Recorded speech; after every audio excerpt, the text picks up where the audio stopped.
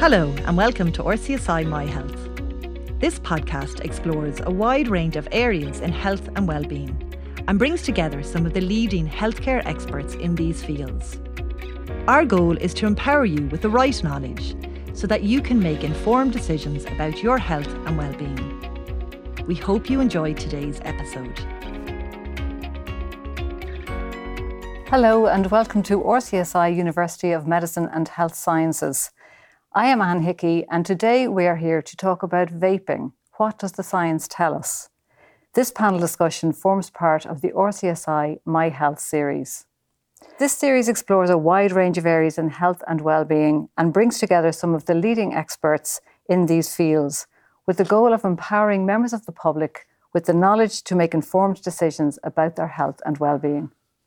Today I am joined by Professor Donal O'Shea, Professor and Head of Department of Chemistry, RCSI, Professor Jerry McIlvaney, Professor of Medicine, Department of Medicine, RCSI, and Dr. Dan Wu, Honorary Lecturer, Department of Chemistry, RCSI. Welcome to the RCSI My Health series. We are here today with our panel of experts to discuss the topic of vaping, what we know about it, why it is so popular with younger people, and what research and science are showing us about the long-term effects of vaping so far. We will also look at what physically happens when we vape. We've asked the audience to submit questions and comments that they might have for the panel. There was a strong response to this, and although we won't be able to answer all of the questions, we will try to cover as many as possible in our discussion. So Donal, I might start by asking you, from a scientific perspective, can you explain to us what vaping is? Yeah, I guess what we have to think about is there's two parts to vaping. There's the actual devices themselves, and then the solutions that contain the chemicals that are vaped, often termed e-liquids.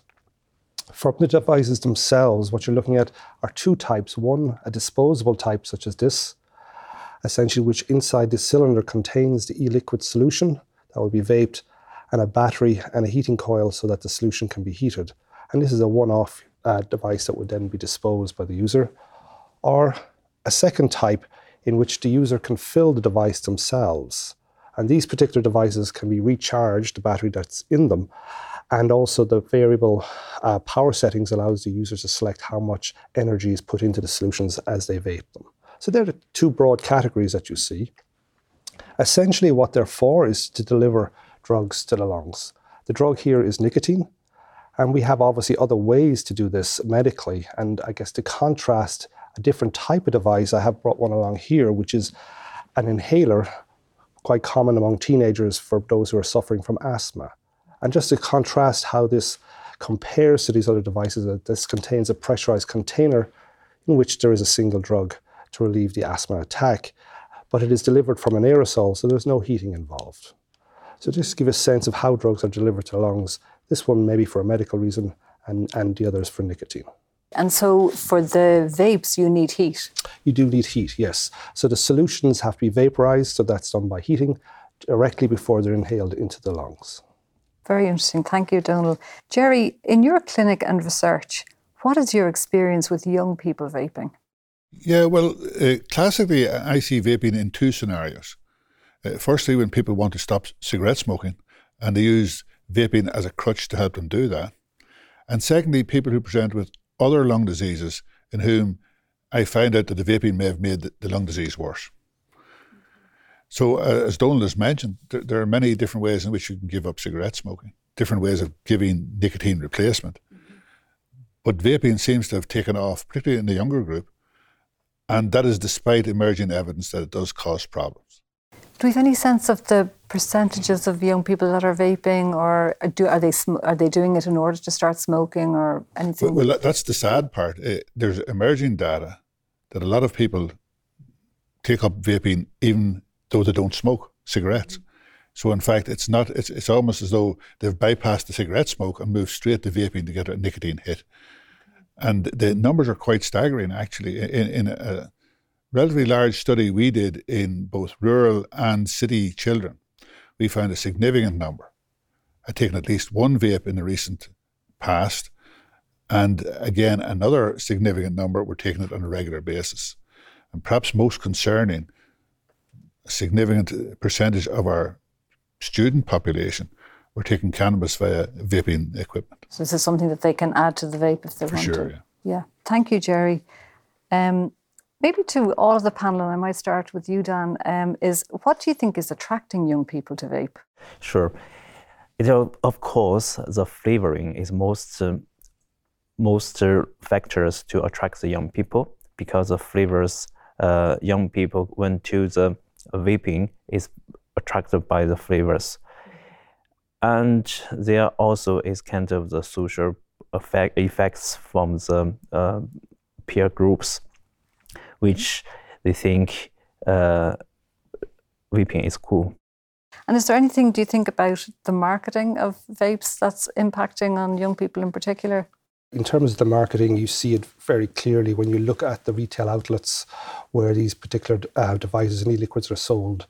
They're marketed in a very colourful, very flavourful way.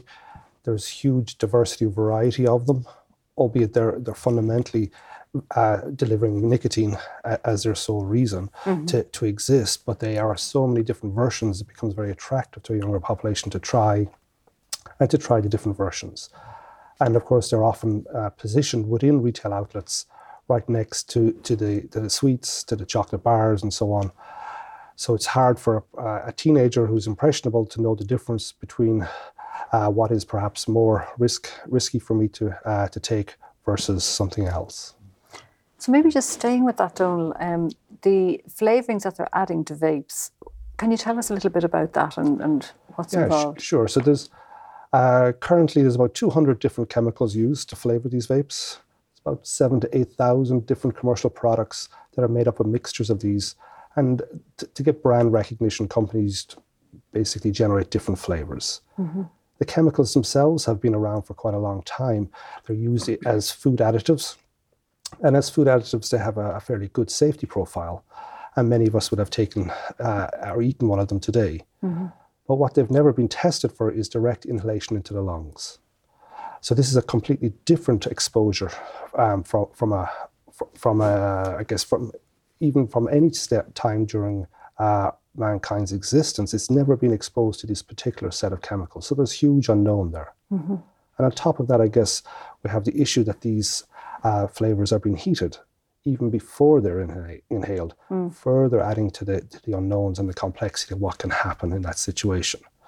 So I guess there's twofold. One is the flavors are used to attract and are very attractive to younger teenage users and young 20-year-olds. And then on top of that, I guess they are such a diversity of them that it's even difficult for users to know exactly what is in each flavor. Okay. And are these quality controlled in any way? There is some quality control, but when you look at the ingredients lists, the specific flavors are not actually listed on the containers. Okay. So you don't know really what chemicals you're inhaling because they will have a general brand such as a fruit flavor or a sweet flavor and so on. Now, scientifically, you can make a good guess as to what actual chemicals we use to generate that flavor, but a consumer would not know. Thank you. Jerry, if I came to you maybe in terms of just what you feel is attracting young people to vape and just from the kind of clinical experience that you have and the research experience, is there anything in particular that stands out? Yeah, a few things. I think as Donal has mentioned, the flavours. The flavours are attractive to young people. And there are different types of flavours that are more attractive than others. So, for example, menthol may not be as attractive to younger people as to older groups, but the young people like the banana flavour, fruit flavours, etc. And that's not by accident that they're being targeted for that. And what we see in our clinics is not infrequently people who have asthma or some other condition that's exacerbated when they take these vapes, or other conditions which appear de novo in people taking these vaping materials. And a few years ago, there was an enormous scare in the US where almost 2,500 people were hospitalised and about 60 died following a vaping scandal, really, because they're taking a form of cannabis through the vape, but it had been contaminated to an extent, but they died from it.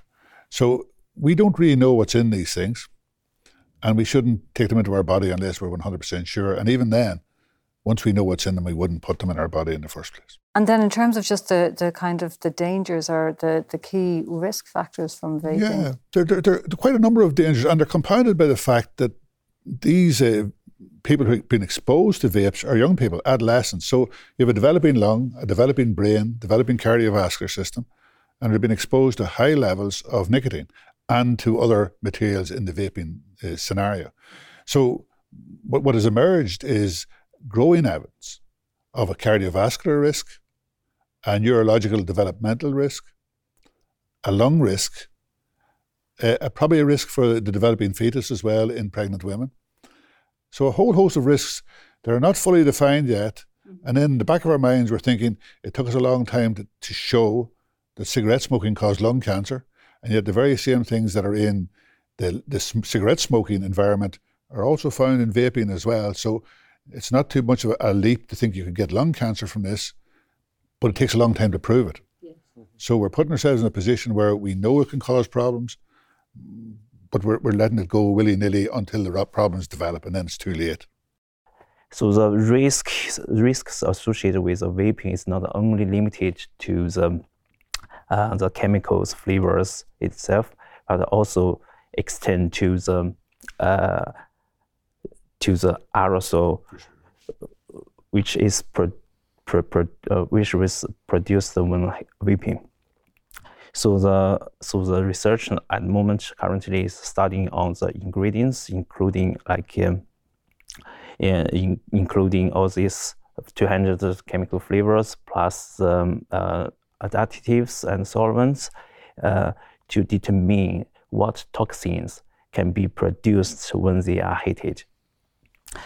So preliminary results already revealed there are many toxins can be produced from some flavors.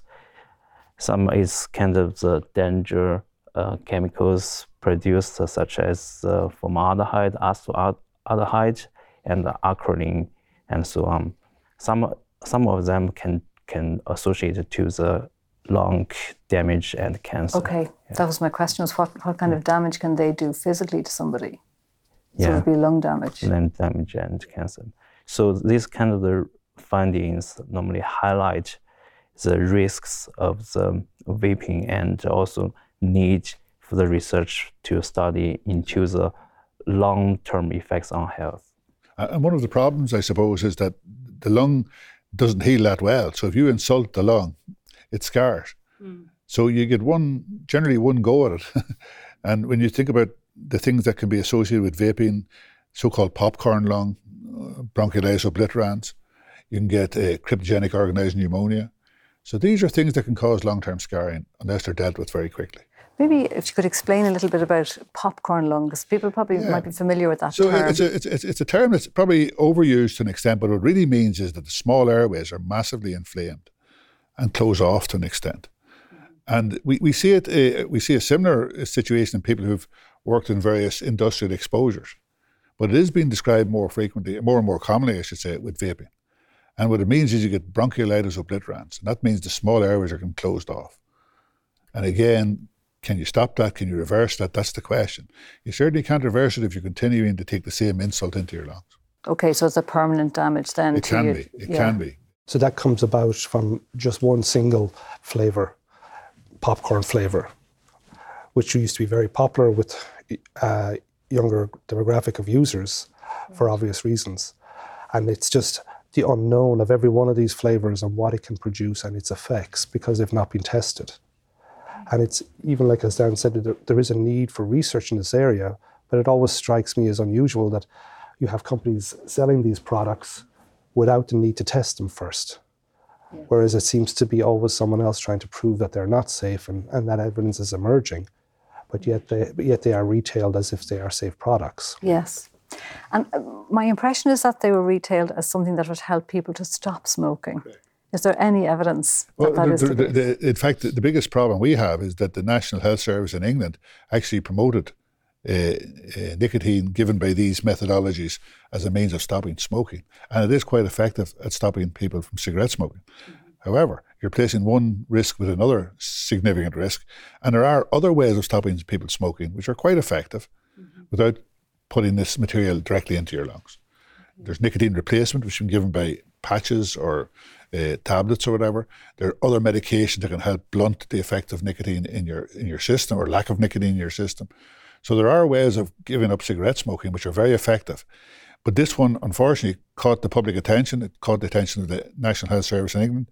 And they promoted it. Now, the FDA and other bodies in the US have done the exact opposite. They do not recommend this as a methodology of stopping smoking. Right. And have the NHS reversed their recommendation yet? Not yet. No. Okay. And has vaping been banned in some countries? Yes, for sure. There are some countries who have never allowed vaping. I think the number was 47. Yeah. So a significant part of the planet has decided not to go down this route and to use existing routes to help people stop smoking and essentially not let it take root in the younger demographic. Very interesting. Dan, I might come to you with a question. This is a question that has come in from a teacher. And so the question is that apart from addiction and financial aspects, how can you convince teenage students to stop vaping or not to start vaping? So it's really, why are vapes available to teens, and how might you discourage them from ever participating in vaping? Sure. So there are some facts I can share with him. And the first is a nicotine addiction. So the vaping can lead to a lifelong addiction to the nicotine. So it doesn't avoid the nicotine addiction. And second is the unknown long-term effects on the health. So this is just we discussed. There are many additional health risks and has not been identified. And the third one is the social effects from the peer groups. So I know it's popular in the young people, but the popular and the trendy is not mean it's safe and health. Thank you. So you've already said, Jerry, that there are other ways of getting over nicotine addiction, which would be things like patches, chewing gum, some medication. Medication as well. Yeah, okay. And I should also say, sorry, that face-to-face regular discussions with peers and with healthcare professionals are also very effective as well. We've a number of parents who are asking, about particularly, young teenagers, so maybe 14, 15-year-olds who are vaping and all of their friends are vaping too. Do we know what the long-term effects on the lungs are yet? We don't, but we can have a good guess at it because we've been there before. We've been there with asthma, we've been there with COPD from cigarette smoking, we've been there with lung cancer from cigarette smoking. So we know that chronic inflammation of the lungs, which is what this does, will cause all these things. And the sad thing about it is that a lot of these conditions are irreversible. When you get chronic obstructive pulmonary disease, COPD, all you can do is slow down its progression. You can't reverse it. Yeah. So, and especially in the developing lung, a young person's lung. So it's a big chance to take, saying we'll wait and see what happens. I think we know to a large extent what's going to happen. Yeah. And I think from the solutions themselves, I guess from a parent to try to convey to teenagers, or in essence, I think the teenagers can work this out as well. When you look at some of the ingredients in the packets, you can see they are designed to essentially hook in a specific set of people. And then once the addiction takes hold with nicotine, it's very, very hard to get over that. And if that sets in at a young age, then they will have significant problems ever stopping this. So for example, when you look at the packaging of the example we have here, you see that it is a nicotine benzoate is one of the ingredients that's been listed.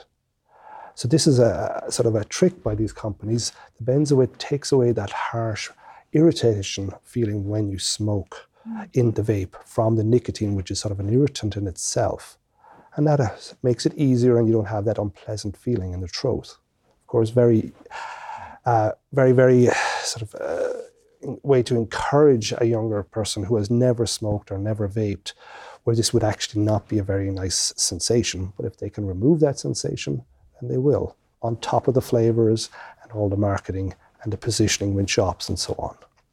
So you have to sort of understand it from the teenager point of view. They really are getting not only mixed messages, but all the wrong messages in this particular topic. So they do need to have some significant guidance, but also I think they're well able to do the research, I think, themselves into these products and see really what's at play here. And it is their long-term health.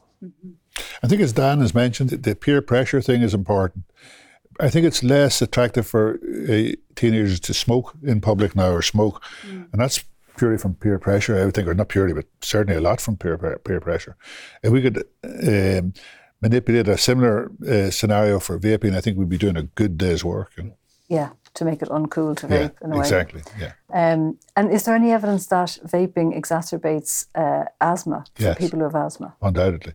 There's a good data that vaping does exacerbate asthma. It can actually precipitate asthma in a person who did not have it previously, and it can make it worse in those who have it. Right. Thank you, Jerry. So, Donal, can I ask you, there was a situation in the US a couple of years ago in relation to vaping. Could you maybe tell us about that? Yes, it's one that we were actually doing some research ourselves on, but what was happening was for unknown reasons at the time, a significant number of, especially young people, were ending up in A&Es in the United States with very severe lung injuries.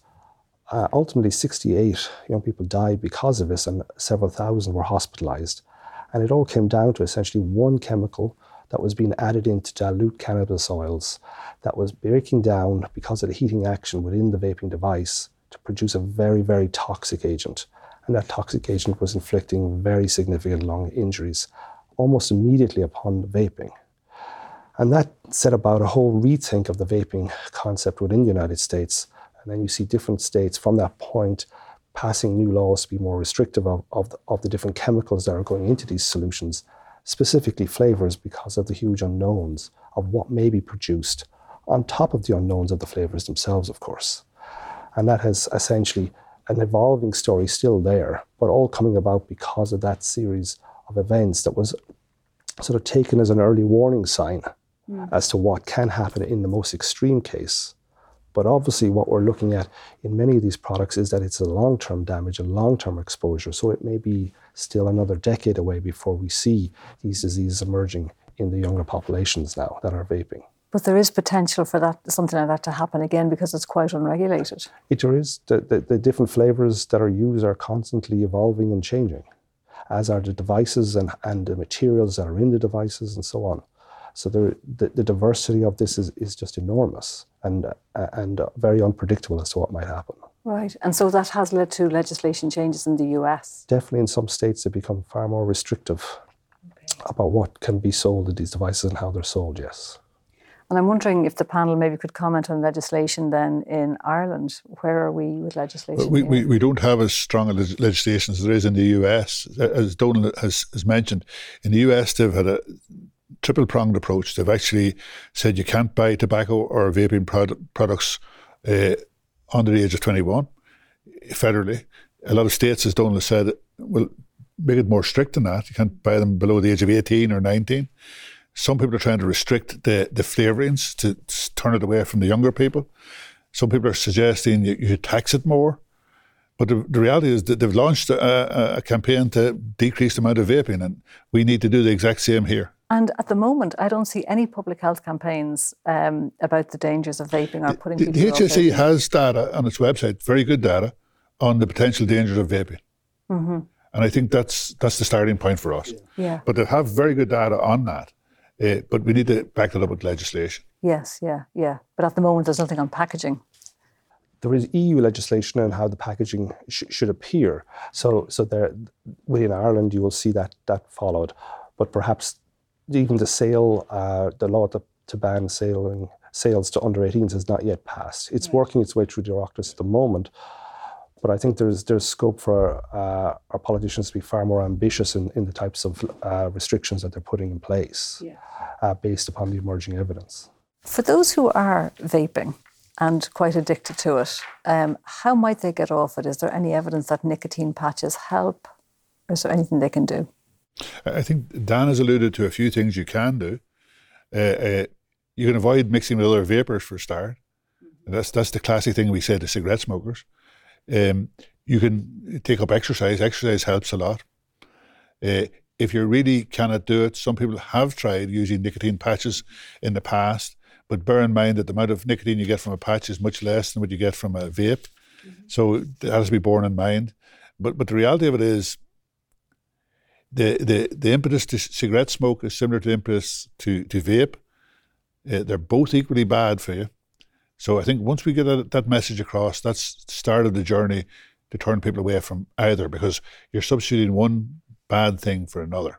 So an important point, I think, is that teenagers have a very high sense of invulnerability or invincibility, and they're particularly difficult to communicate health messages to. Do you have any suggestions about how you might communicate the risk of vaping to teenagers? It's a very challenging conversation to have, but one that we all have to have with our children and our teenagers. And maybe to point to have a look at what's on the package, essentially, rather than believe the parent. If the package has a skull and crossbones on it, it's telling you something. If it's telling you, if it spills this on your hand, that you should wash your hands straight away, it's telling you something. It's telling you at no reason, or there is no reason to inhale this into your lungs. And how can it come to any good? But the message has to be simple and clear.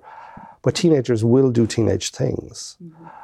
And the added risk we have to all take in mind as adults is that there's a highly addictive substance in here. So there will be challenges for when they have to stop, or for medical reasons. I think the addictive bit is very powerful, but the idea that the actual fluid, if it spills on your hands, you need to wash your hands immediately, speaks volumes, I think, as well. Exactly, yes. So teenagers are, in their own ways, sensible, and they see through these things. So we have to help them to do that. Mm-hmm. Okay, thank you, Donal. Jerry? So I would agree with what Donal has said. You may also point out that teenagers are often athletic. They want to perform well as athletes, and this will impair their ability to do so. Mm-hmm. You may also, the aesthetics of it does affect your oropharyngeal area. It makes your teeth less clean looking, etc. So there's an aesthetic element to it as well. So I think you have to appeal to their wish to play sports, and we all have it, our vanity, that we want to look well, and this does not make you look well. Okay. So maybe just to get some comments on misinformation. So we've spoken a bit about the marketing of vapes, but is there any way in which there is misinformation being spread about vaping? So the biggest misinformation is that it's used entirely to stop people from cigarette smoking. The vast majority of teenagers who vape have never smoked cigarettes. And there is a lot of misinformation out there about their safety. The impression is often given by these companies that these are safe products. It is simply unknown. And as evidence slowly comes out, it always points the opposite way, that they are not safe. So intuitively, I think you can take it for granted that if you're inhaling chemicals into your lungs that have never entered a human lung before, that this cannot be a good thing. And that's really, that misinformation around what exactly is in these solutions is really quite widespread. Right. And I'm wondering about just the way they are displayed in shops. So they are put next to chocolate and, other sweets.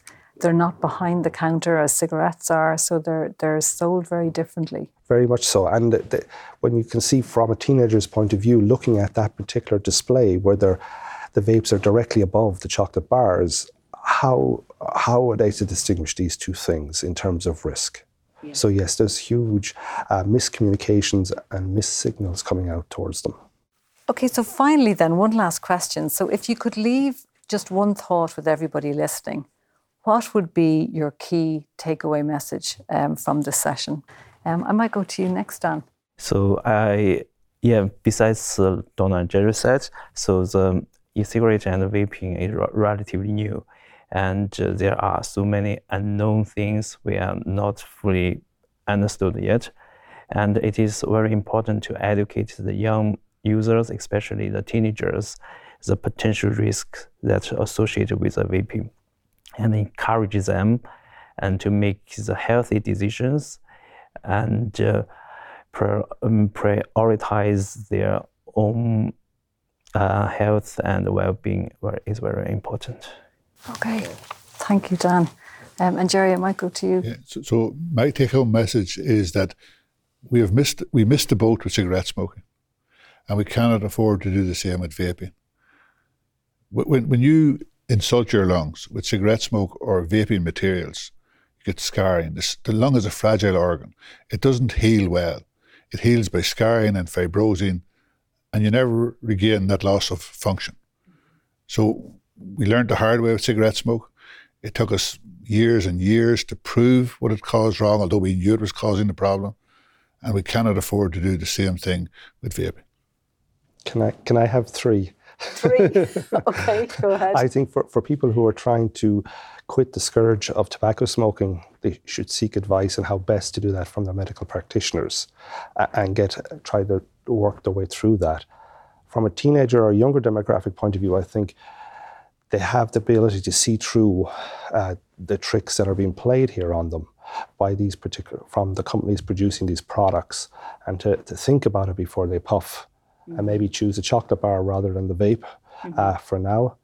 And lastly, maybe from our politicians, they have to sort of realise that we rapidly need better legislation to guide our younger population as to how to make the right choices. Okay, thank you, Donal. So that concludes our discussion today. My thanks to our guest speakers, Professor Donal O'Shea, Professor Jerry McIlvanney, and Dr. Dan Wu. Further details about upcoming events in the RCSI My Health series can be found on the RCSI website. You can also find the RCSI My Health series across all major podcast platforms. From all of us here at the RCSI University of Medicine and Health Sciences, thank you for watching. Thank you for listening to RCSI My Health. We hope you found this episode useful and informative. Don't forget to hit subscribe so you can stay up to date on health-related topics directly from the experts. For more information on RCSI My Health series, please visit rcsi.com/myhealthlectures.